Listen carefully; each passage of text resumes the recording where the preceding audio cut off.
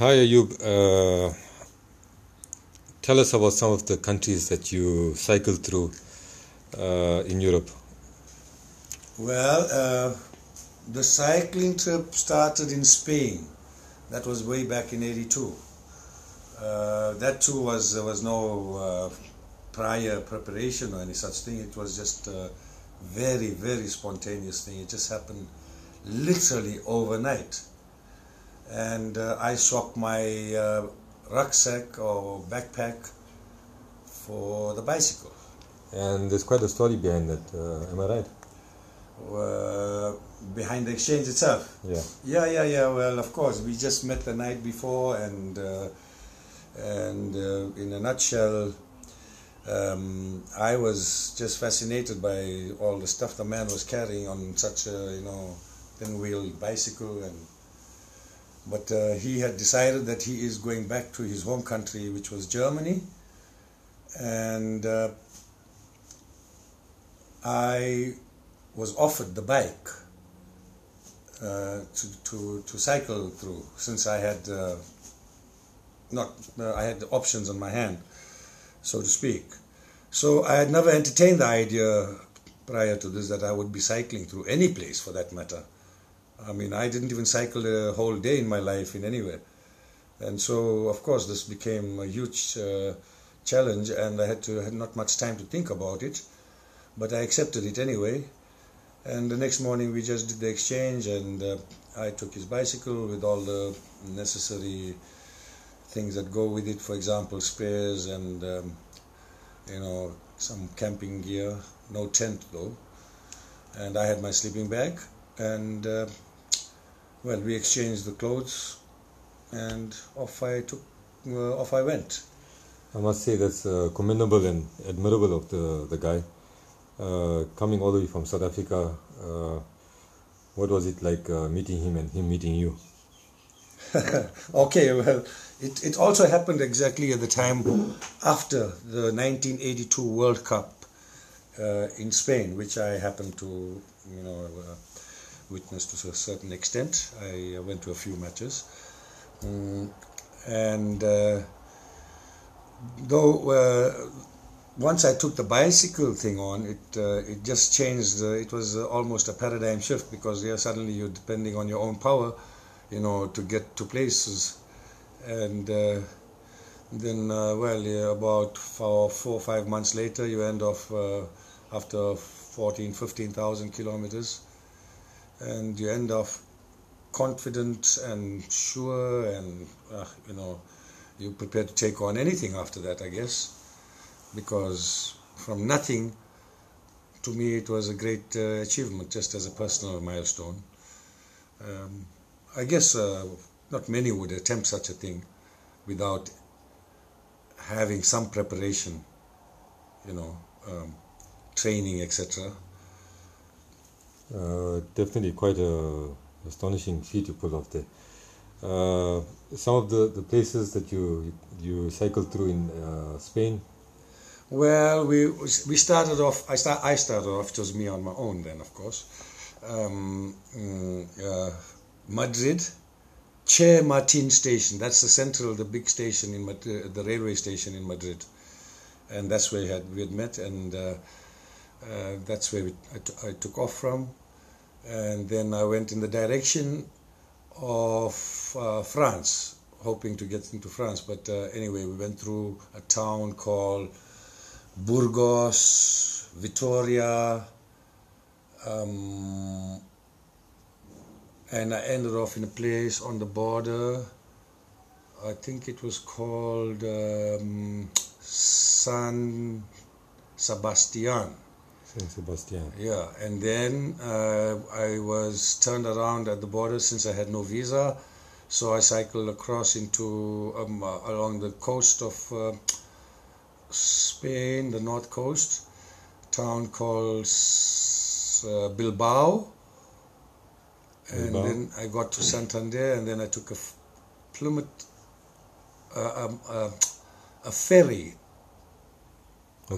to Plymouth in England, and then we went into England. I zigzagged through England and ended off in London and Spent a few weeks there with a friend who was living there. Wow. And all Amazing. in all, that was including the return, because I'd gone out and went into Wales. Amazing. Amazing stuff. Liverpool was on my map almost. Yeah, Chester was the closest I came to Liverpool. Went through Oxford. That is Shakespeare's. No, that would be Oxford. Would be the university. University. Yeah, Right, and then Stratford upon Avon. That's where Shakespeare was born. Okay. Right, and then I went to a place called Iron Bridge, the first iron bridge in the world, I think, or something to that effect. Right. And such places, and Kidderminster. These are little off the road, off the main drags, you know. Yeah. And these are the names that just come to mind as I'm talking to you. And this happened in 1982.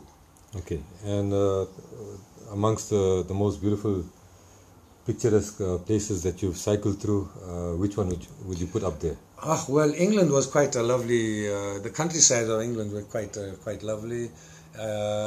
Wales was also lovely.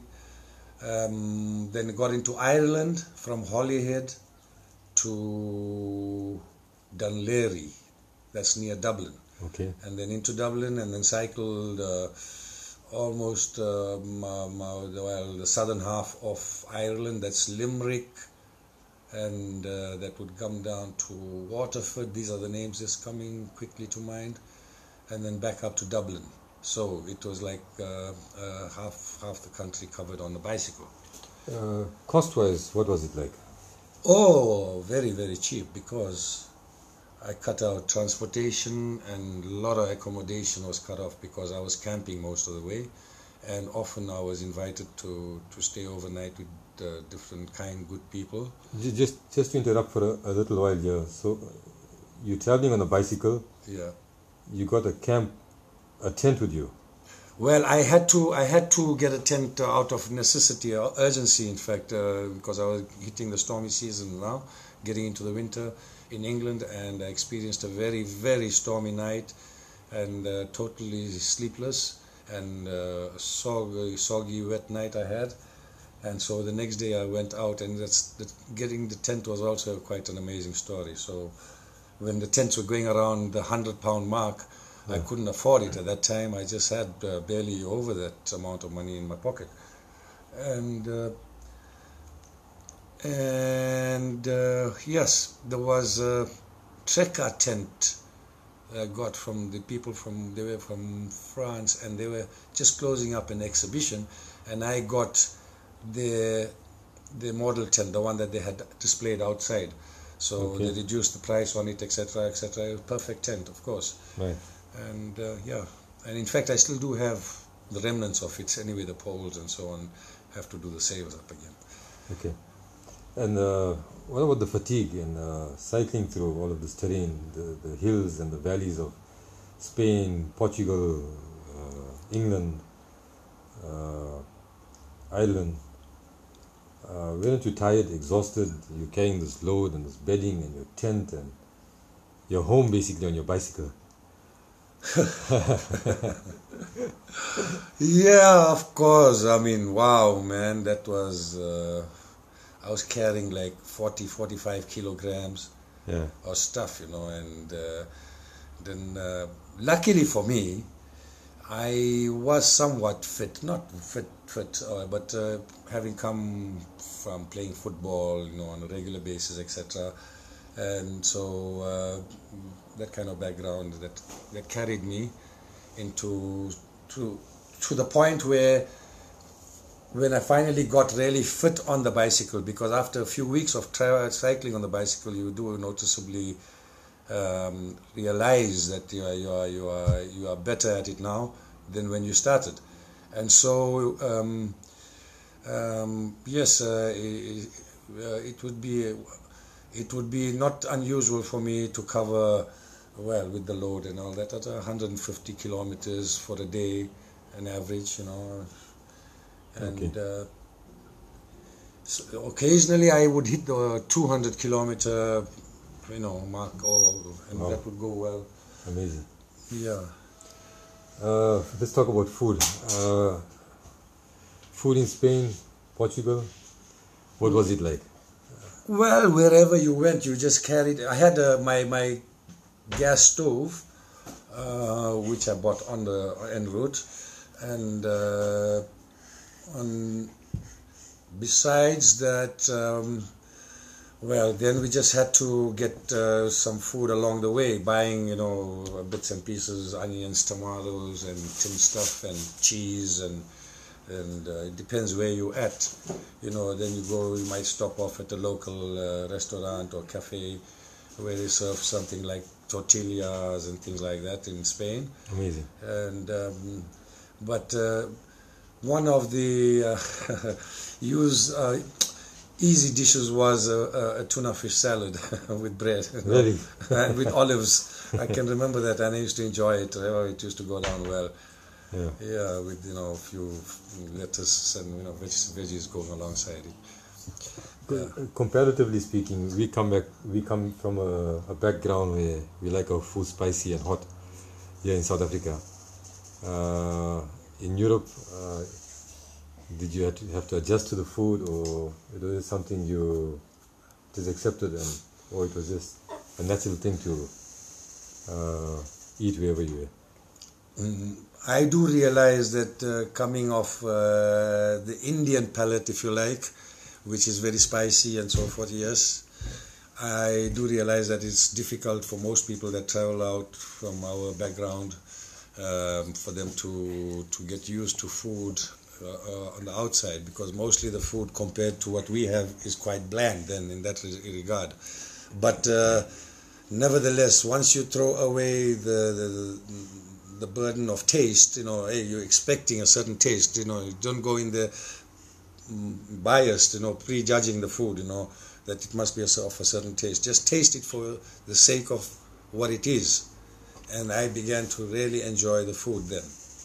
Okay. And the sardines and so forth, they roast on the fire, that is the Iberian style, later became very common to me and very enjoyable. The fresh sardines with the salads, etc. And no spices. Okay, and then onwards from England. Where to from there? Okay, just a quick mention here. England had a dish that I treated myself to every so often, and that was the famous fish and chips, hot on a cold day. What the English are renowned for, eh? Yeah, the English are renowned for that. Hey man, England, well done for that. I enjoyed the fish and chips there, yeah. Yeah. And okay, onwards from England. Okay, just to mention in England. Damn, that's broken. Doesn't matter. Okay, in England, I had the occasion to meet up with a fellow cyclist who was training for a big race, and he had, of course, the modern bike and so forth. And he was coming up from behind us, and he noticed that my wheels were totally off shape, and I had no. I needed a whole lot of maintenance, on the bicycle. And he overtook us at first, and then he pulled back, and he says, "Hey man, you know what? I feel sorry for you guys, man. But I happen to know the best spoke setter in the county. Yeah. So why don't you guys follow me?" So for the next 20 or so kilometers, I was racing behind this guy with my buddy up front. I was traveling with a fellow cyclist at that moment, and Joch Eichstätt. He was German, by the way, my partner at that moment. Okay. And so he took us to this place, and this, true to his word, the guy was a fantastic worksman and craftsman or artisan, and he worked till late in the night, giving me a, what do you call it now in this case, mudguard to mudguard, service or maintenance. Right, and he set the spokes, and this was on the road. This was on the road, and we finished off past midnight. The man was kind enough to work. It was a very difficult job for him. Yeah. He barely managed to put it together. Yeah. Otherwise, it meant I had to get a whole lot of new things, right, which I didn't have the money to pay for really in that moment.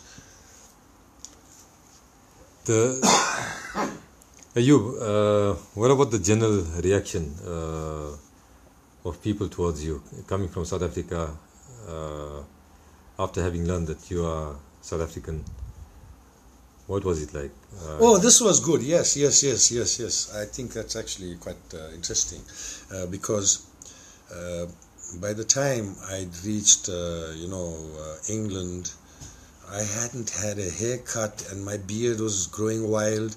So I must have been quite a haggard-looking specimen then. And so with the bicycle, when people met me and I'd say I'm from South Africa, and they say, "Wow, you cycled all the way from South Africa." And I would say, "No, man, I ain't that stupid. We got elephants in Africa. Don't you know that?" Yeah.